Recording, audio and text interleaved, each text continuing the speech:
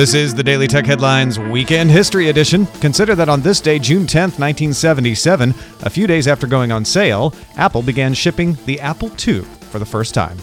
Daily Tech Headlines will be back to the news Monday through Friday. Talk to you then.